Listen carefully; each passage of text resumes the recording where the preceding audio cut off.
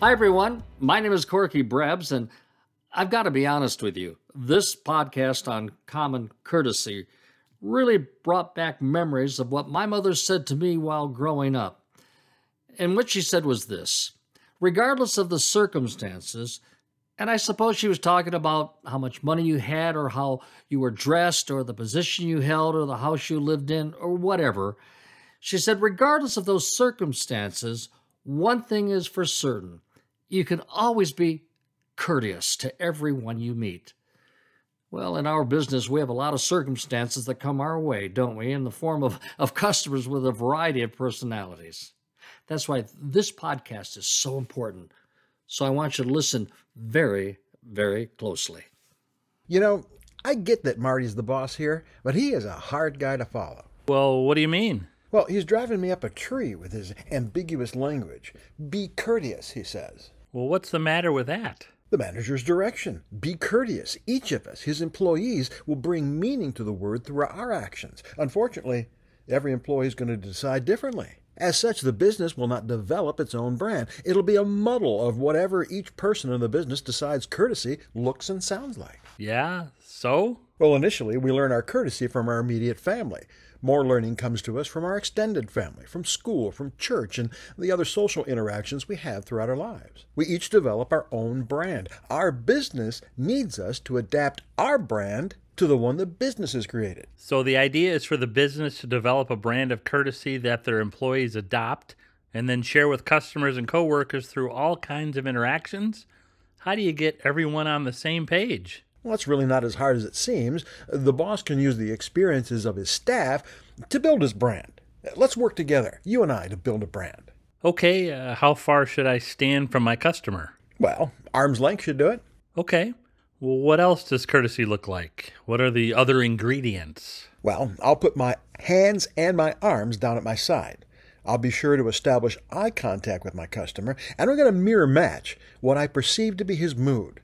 I'm going to let him see his own face in the one I present to him. So we've decided that great courtesy is where the consultant stands at arm's length from his customer, keeping his arms and hands at his side, while establishing eye contact and mirroring his customer's emotional state in terms of what he sees in your face and expression. There you go. I look happy, and that's perfect when my customer is in a good mood. Now, here's the way I look when someone's telling me something sad. I have a concerned look, a slight frown. I'm right there with them. Now, here's my face when my customer is scared. Nice. That might even work in a horror movie. Okay, so we've covered sad, glad, and scared. All that's left is mad. Show me a empathetic mad face. How's this for a mirror image of mad? Whoa, there's no mistaking that. That's mad. Mirror match is a great way to connect to your customer's emotional state, and it's an empathetic action. Oh, yeah? Absolutely. You've connected your expression to your customer's emotional state. That's empathy.